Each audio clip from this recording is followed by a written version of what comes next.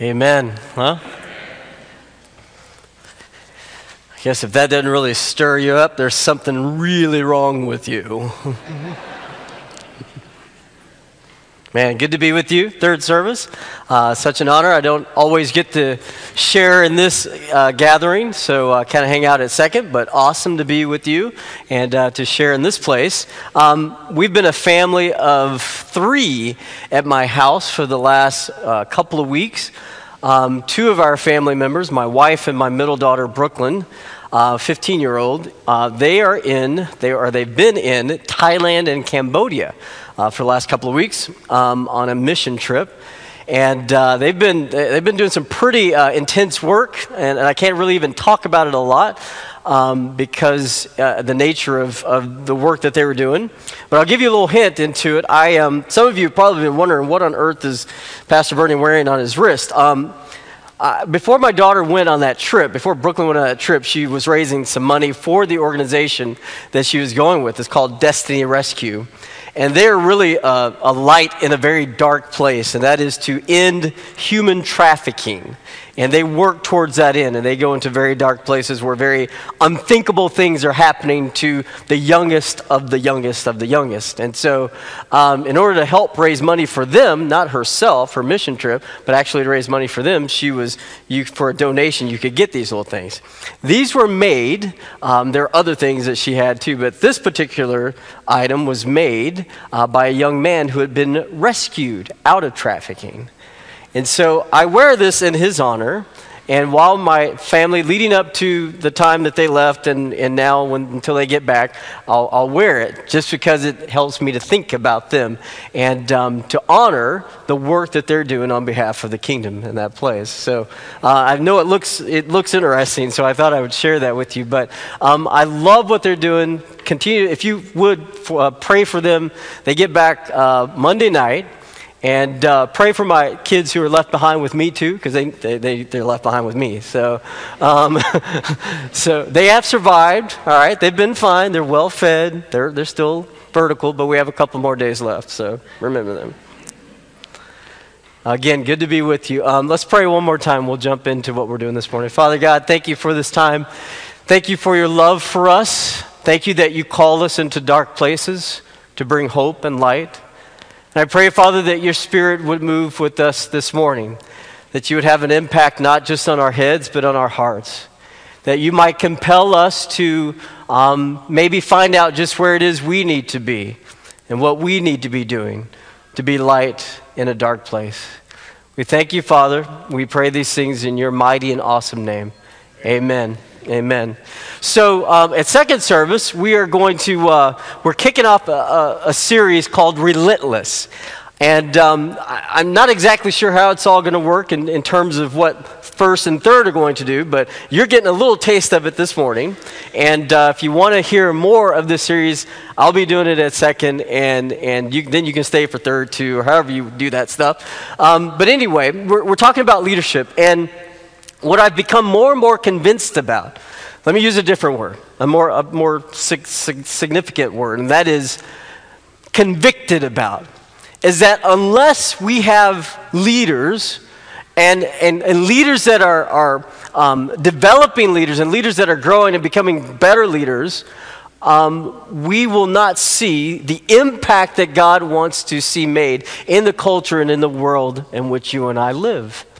In other words, the church in our collective leadership capability is what God wants to leverage in the world so that his name becomes famous and so that his great works get accomplished, so that there's more light in this dark world until the great light of his glorious return bursts forth through the clouds. See, just because we know it's going to happen and just because it hasn't happened yet doesn't give us permission to ignore the reality of the world in which we live today. And so, in fact, we are called to step in. But that primarily happens as you and I as leaders capture a vision of what God wants us to do. So what we're talking about is leadership. And I'll be totally honest with you. You can go to the store and read all kinds of books on leadership. In fact, some of you are in positions of leadership. You work, your occupation, what you do demands that you know something about leadership. So you've read all the books. You've read John Maxwell. You've read all the great leadership gurus, Bill Hybels, all these guys. You've read them, right? You've read Good to Great. You've read all these great leadership books. So you're wondering, well, how on earth can I contribute anything? And I wonder the same thing. Nevertheless, I feel compelled to talk about it, to talk about leadership, particularly in the context of the local church, because I believe that it is absolutely vital. And we desperately need leaders. And hopefully you'll grab a hold of that as we talk about it this morning. Now, I come to this, and I'll share with you just a little bit of a story here. In August, I will mark 21 years in full-time pastoral ministry. That's how long I've been a pastor, and it's been awesome. But what you realize as a pastor is that there are things that members say to you. All right, there are things that members say to you, and some of those things are really good things and cool things. And then other things aren't so good, right? And you remember those things too. And over the course of the years, what has been sort of my practice is to kind of forget both of those. I try not to remember the good things too much, and I definitely try not to remember the bad things. But then there are things that sort of hit you and strike you very deeply, that sort of strike a chord that someone may say to you. And it is truthful, and it comes from a place where you know God sort of meant you to hear that and to hear it well. And that's kind of what happened to me, and that's what got me going on this whole idea of leadership. So I pastored a church out in Salt Lake City for almost 8 years, and I was senior pastor there. And one of my leaders there is the one who said something to me that hit me very deeply. And you have to understand a little bit about this church. This was kind of the mothership church there in Salt Lake City. Had about 350, 400 members, which about half of that attended. In reality, that's what it is for churches. And but it was full of high impact, very influential leaders. In fact, I took the church directory one time, and I just sort of went through it, and I counted all the doctors, all the physicians in the church, and I stopped counting at 40. Right, so at least 40 physicians were in that church, and there were probably more. And then there were other people. There were attorneys, there were judges, there were educators. There were lots of people with very, very high-level leadership capacity, and they were involved in this church. And that's who I got to stand up and preach to every week. Yeah. And they actually stayed and listened. It was amazing. And so that was sort of the context. And I had one of these leaders, a younger one, and most of these leaders in this church were on the younger end. And this one wasn't terribly older than I am, just a few years older than me. And he came to me and he said this, just kind of dead square, straight on to me. Didn't put any sugar on it at all. He just sort of looked at me and said, "Bernie, you're not a leader. You're not a leader." He just sort of just laid it right out there for me. And I tell you what, folks, it took the almighty Spirit of God to hold me back from hauling off and smacking him across his face. That's transparency right there, okay? I really wanted to. Because here he is, he's telling me, hey, you're not a leader. Essentially, he's saying, look, you're not a very good pastor, and you're certainly not a good leader. And that really hit me. And that one stuck with me for a while, and it stung for a bit. And I'm thinking to myself, wait a second, what is this guy talking about? Man, do you know, I remember when I was baptized into the Adventist church, and I became, as a teenager, I became an Adventist, and I stepped into this church. This church cultivated sort of this environment of leadership, where if you were a young person, you could get involved, and you could do stuff, and that was me, man. Every time the doors of the church were open, dude, I was in there. I was doing something. I was involved. I was, with sports, whatever. I was there. And then they want the young people to be up front. Hey, I'll volunteer. I'll do that. We're going to go out and we're going to go collect cans door to door and do the Pathfinder and all this. I'm there. And I would take up leadership roles all throughout. I go to Adventist school, and I'm a leader on campus. I go to Adventist college, and I become student, government president. And all my life, I've been placed in these places to lead. And here this guy is, telling me, I'm not a leader. But God was speaking through that leader. And here's what I believe God was telling me. God was saying, hey, this guy's wrong. This guy didn't get it right. But this guy does raise an important point about you and your leadership. That's what God's telling me. This guy's not right because guess what? You are a leader. And the reality is every person sitting in this church, every person that receives Christ and becomes a Christ follower, you are a leader. So I want you to do this right now for me, right? Real quick. Turn to the person on your left and on the right and say, you're a leader. Right now, go. You're a leader. With conviction, people, you're a leader. All right, so that wasn't the problem. That wasn't the problem, but God was going to point out the problem, and he laid it on my heart to think this over and to grapple with it. This is what the issue was. God said, look, you're a leader, but you desperately need to understand something about who you are. The prerequisite for becoming the leader God wants and needs you to be is humility. It's not that you aren't a leader. The problem with you is that you don't realize that you need to be developed more as the leader that I need you to become. And that, my friend, requires that you submit to and that you're humble enough to say, hey, I need to become a better leader. I need to be developed into the leader. I need to grow into the leader that God needs me to be. And that's what God was speaking through this elder and leader in my church, because God knew something that you and I need to come to learn and understand. Is that God needs leaders who are growing and developing and becoming all that he needs us to be in this world. And you can't just sort of sit there and you can't assume that because of all your experiences and all the things that you've done that you are the leader. You have arrived, that you have become the ultimate leader that God needs you to be. And what God was speaking to me that day is, look, you don't have a problem with being a leader. The issue with you is, do you have the humility to become the leader I need you to be now and into the future?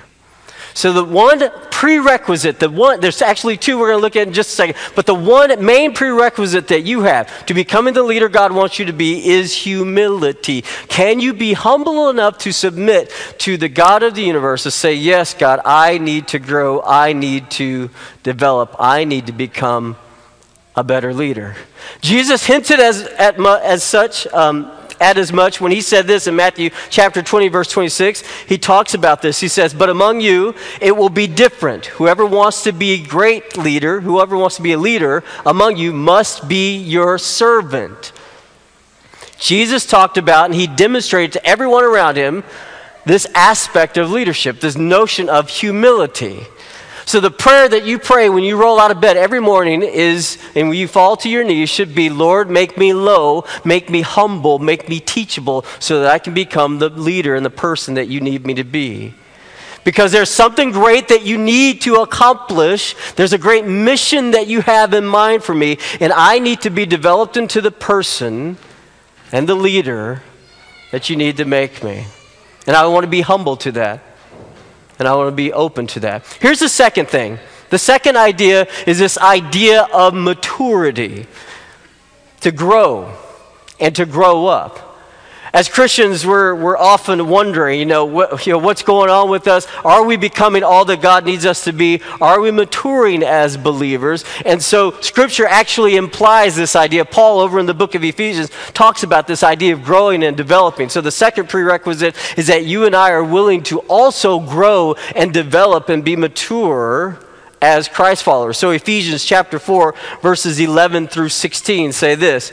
Now these are the gifts Christ gave to the church, the apostles, the prophets, the evangelists, and the pastors and teachers. That's me, that's Pastor Barb, Pastor Jeff, all the leaders. Their responsibility is to equip God's people to do his work. This is you as the leaders, work and build up the church, the body of Christ. This will continue until we all come to such unity in our faith and knowledge of God's Son that we will be mature, there's the word, in the Lord, measuring up to the full and complete standard of Christ. Verse 14, then we will no longer be immature. So again, Paul's talking about this idea of us growing up and becoming. We won't be tossed and blown about by every wind of new teaching. We will not be influenced when people try to trick us with lies so clever they sound like the truth. Instead, we will speak the truth in love, growing in every way more and more like Christ. We mature into people who better reflect the character of Christ, who is the head of his body, the church. He makes the whole body fit together, then leaders work together perfectly. And then this is the last part, again on our leadership. As each part does its own special work, God has a special work for you. It helps the other parts grow so that the whole body is healthy and growing and full of love. So there's this idea that there is humility that one must have. One must submit and be humble enough to be developed and to grow and to mature into the leader that God wants you to be. Because when you become the leader that God wants you to be and he needs you to be, and understand, you haven't arrived yet and you won't arrive. The point here is progress in the right direction. Progress in the right direction. So God calls us to move and to submit to this leadership development. Because here's the thing. Organizations, in particular churches, are susceptible to becoming stuck in one place if indeed they do not have leaders who are constantly growing and moving and further developing the vision and the mission that God has in mind for them. We become stuck. We don't move. The church doesn't progress. And in fact, it's so true in the church that the theme song for most churches is this. It's found in your hymnal. I shall not be moved. And we sing it with gusto, with tears streaming down our faces. Come hell or high water, I ain't moving, baby. It's been this way for a long time. We're going to keep it this way. Even at the expense of the gospel and the mission going out into dark places. I'm not going to change. I'm not going to grow and develop. I'm not going to mature. Doggone it, I'm going to stomp my foot and take my ball and play in my own playground as long as I can. There's no way I'm going to move. There's no way I'm going to ever be able to become that leader because, man, I'm right here. I'm not moving. We are all susceptible. Every organization is susceptible to staying in the right place, the comfortable place, the place where I feel the most comfortable and people aren't messing with this. This is where I want to be right here. This is nice. This is easy. This is routine. This is where I'm going to stay. But in order for God's work to continue and for God's work to move, in order for us to be the people that make his name famous, to be light in dark places, to rescue broken people, it demands that we submit to growing. It demands that we develop as leaders. We must be compelled to become the leaders that God needs us to be in this day and age. But often we get stuck. So I convinced my wife, this is very early in our marriage, we had one kid, and it was very early, and I convinced my wife that I needed to have a Jeep, because Jeeps are cool. And I wanted to be cool, and I wanted to have a Jeep, so I convinced her to let me buy a Jeep. And the other thing I had in my mind is that we would spend Sabbath afternoons, we would go out into the woods, and like after a big rain and into the mud, and that Jeep would have four-wheel drive, and I could go through all the mud, and I was just like a big kid, right? And that's what I convinced my wife to do. And so we had this Jeep. And sure enough, when it would rain and so forth, we'd go out there. And I remember one time we went out, and it was after a big rain, lots of puddles, lots of mud, and I'm going through, and I got it in four-wheel drive. We're just having a great time bouncing around in this really kind of rinky-dink little Jeep that I had. And then I went through this one big puddle, and my wife was telling me, dude, I don't know if you're going to make it through that. Sure enough, I knew I could make it through, right? But you know what happens? You get stuck. You pull through there, and the tires begin to spin, and you're making a big old mess, and you cannot move. You cannot go anywhere. You're just stuck. Wife and baby in your silly little Jeep. And you cannot move. And you get out and try as hard as you can, try as hard as you may. You cannot get this silly Jeep unstuck, and you're just stuck. And it's a really defeated sort of place to be, isn't it? And then, to add insult to injury, you can't get it unstuck, and you have to call somebody else to come and pull you out. That's a bad deal. Here's the thing. God doesn't want to have to make special arrangements to pull his church out of the stuck place that they're in. God isn't interested in a church that is always sort of spinning its wheels, staying in one place, protecting the same sort of place all the time at any expense. We will not change. We will not move. But God does say this. I will step into the lives of leaders who are humble and willing to be transformed and changed and developed into the leaders I need them to be. And I will get that church unstuck. I will move that church into the direction that it needs to be. I don't want to have to take the sort of the ultimate insult of having to create some sort of scenario where I have to go and yank that church out of the stuck place it's in. It's not beyond God to do that. But he would prefer that as leaders we humble ourselves and come before him, and we allow him to change us and develop us into the people he needs us to be, so that we can move out and make the difference that we need to make. So the whole series is called Relentless. And the idea is you and I become these relentless people, these relentless leaders who are pursuing this development by God. With humility, we look to God and we beg God, change us, transform us, help us to become the leaders we need to be so that we can do the work that you need us to do in the culture and in the world today. So the classic leadership story in all the Bible, you know what it is. If you've been around church, if you read your Bible much at all, then you know that Nehemiah is kind of the classic leadership story in all the Bible. A little bit about Nehemiah. He is part of the personal security detail for King Artaxerxes. Artaxerxes is a Persian emperor. He has a vast kingdom. He's a very powerful man. He has Nehemiah, who is actually Jewish, as part of his security detail. I kind of make Nehemiah out to be one of those cool Secret Service guys like you see around President Obama or other presidents. People who have Secret Service. He has the sunglasses and got the little squiggly thing on the ear. That's what Nehemiah is, all right? Nehemiah kind of has that job. He's in close proximity to the king. Now, it's kind of interesting that this would be Nehemiah's job. Apparently, Artaxerxes had a problem with rebellions in his kingdom from different groups that he had conquered. And so, in order to sort of help build some alliances, he would actually go and create relationships and begin to build alliances with some of the groups in his kingdom. One of those groups were the Jews that he had conquered. So, Nehemiah is Jewish, and he had Artaxerxes had brought Nehemiah into his kingdom, into a place of leadership. And this is where Nehemiah has risen up to the place where he has access to the king. In fact, what Nehemiah becomes is what he calls himself. He tells us his title later in chapter 1 of Nehemiah. He says, I was cupbearer to the king. I was the king's cupbearer. Now, the cupbearer had a very interesting job. Cupbearer was the guy who would actually sort of taste the wine and the food that the king would have.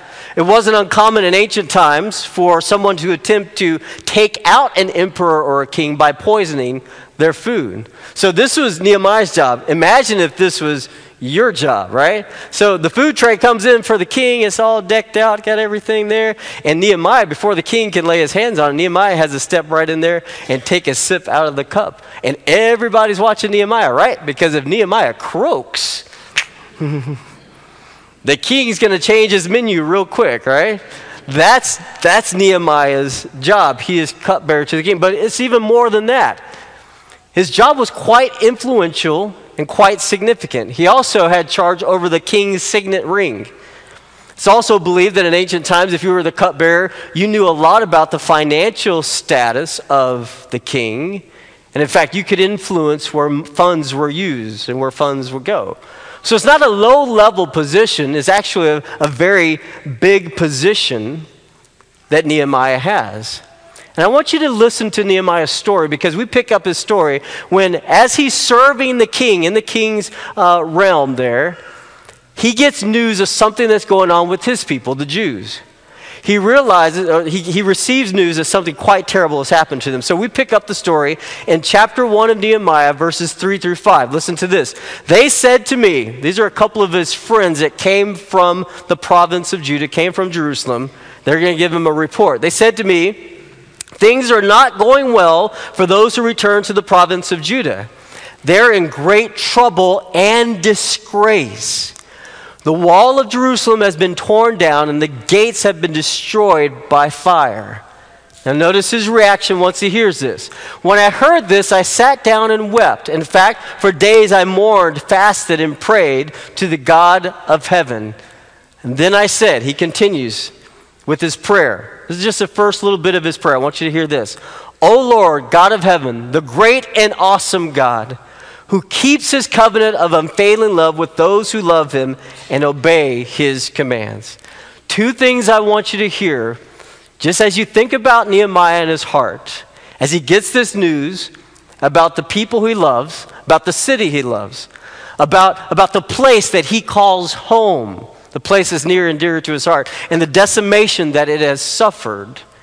Notice what he says. He begins to pray. He just begins to seek God out. Notice the two things that emerge. Remember, we talked about humility and maturity. Nehemiah is a guy, he's a leader who is going that direction. He says, Lord God Almighty, you are awesome. That's a very humble thing to say. He said, God, you are high and lifted up. I am down here. I am below you. Lord, even though I have a very influential spot in this kingdom, even though I got a corner office and it's right around the corner from the king, you are high and lifted up. You see, Nehemiah understands his place. He's a humble guy, but he's also quite mature, because immature leaders are often reactionary.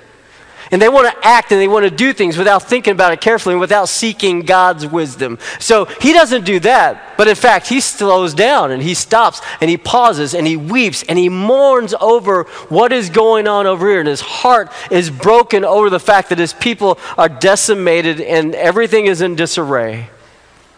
About 140 years prior to this, King Nebuchadnezzar had come through. He's a Babylonian king. He had come through and just wiped the place out. And they haven't recovered from that. And his heart is just broken over it. But you see those key indicators of a leader. He's humble and he seeks God. And he's mature.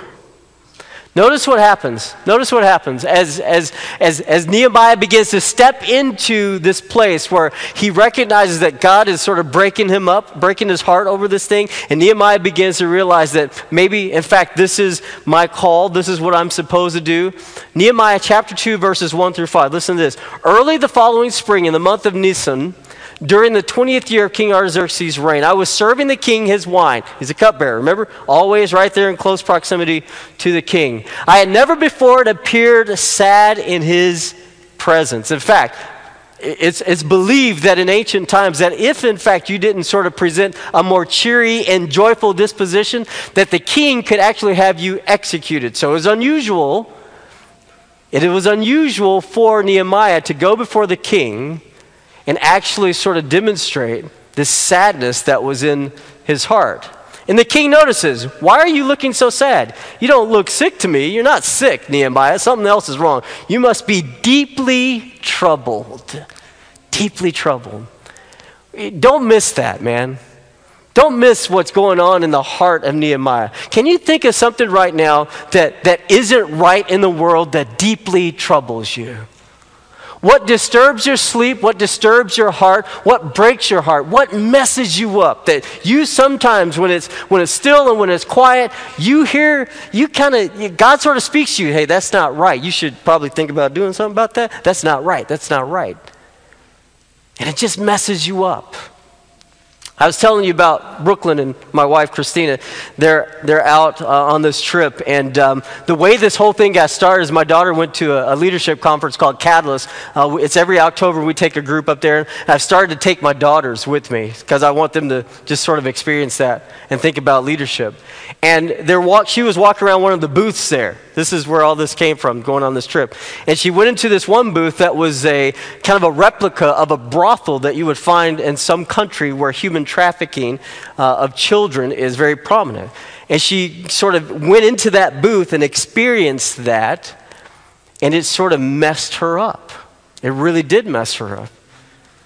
And when your kids get messed up about something that they can do in the world, you can count on a couple of things. Number one, it's going to cost you a lot of money. And number two, the reality is it's going to disrupt your world just as much as it disrupts theirs. But it's a good thing. And so in those quiet moments for Brooklyn, God was saying to her, go be a light in a dark place. Go over there. Go do this. Go be in that place. Go bring some kind of comfort to these children that are suffering unimaginable, ugly stuff. Go there. Go see what you can do to influence something for the good. Go be a leader. Here's the thing. Nehemiah's heart was messed up over this whole thing. He's just broken over it.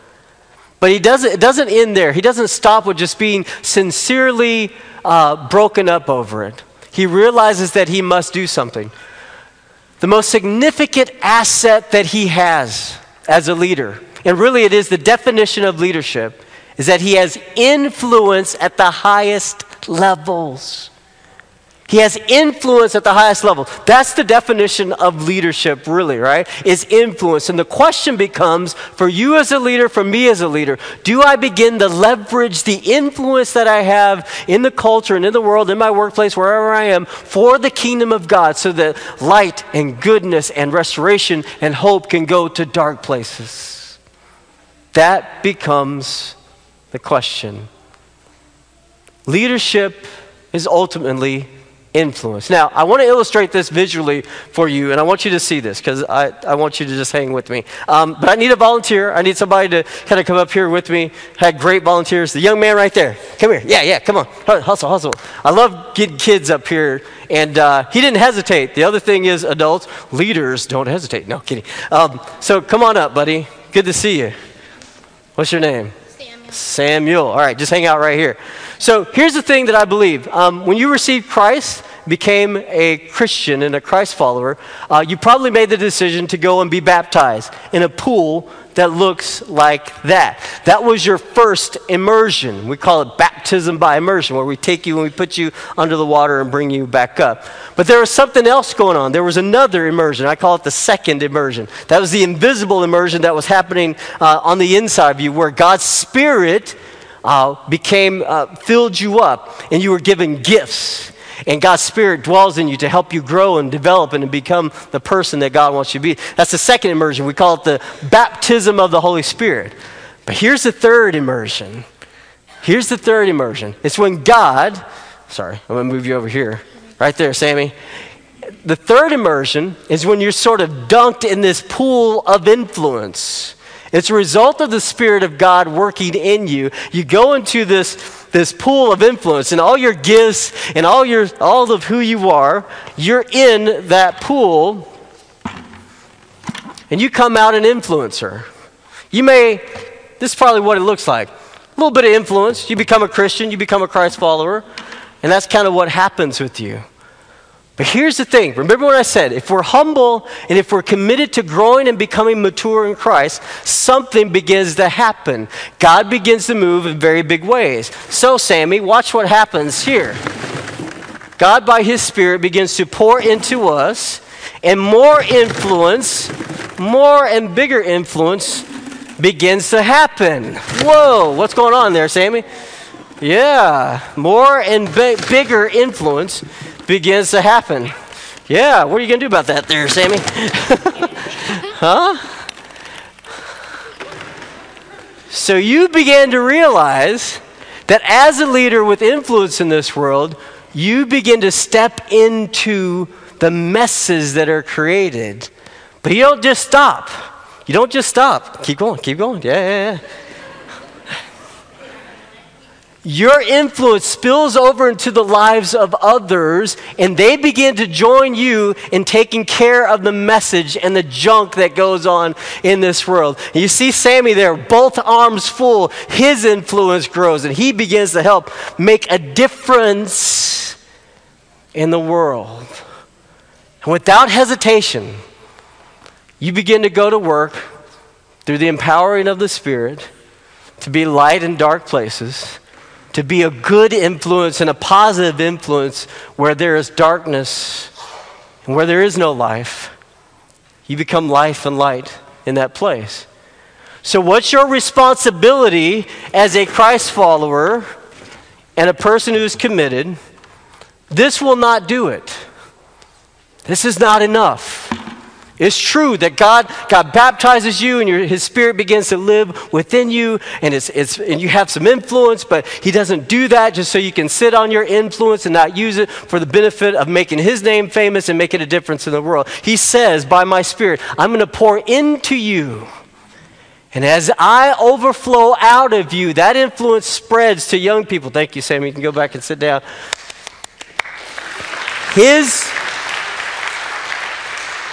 His influence spreads and it infects and impacts other people.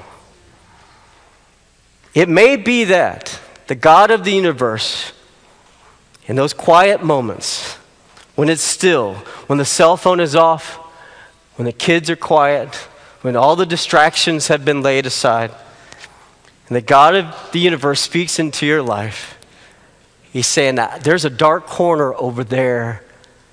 You are the leader that I've placed my influence in.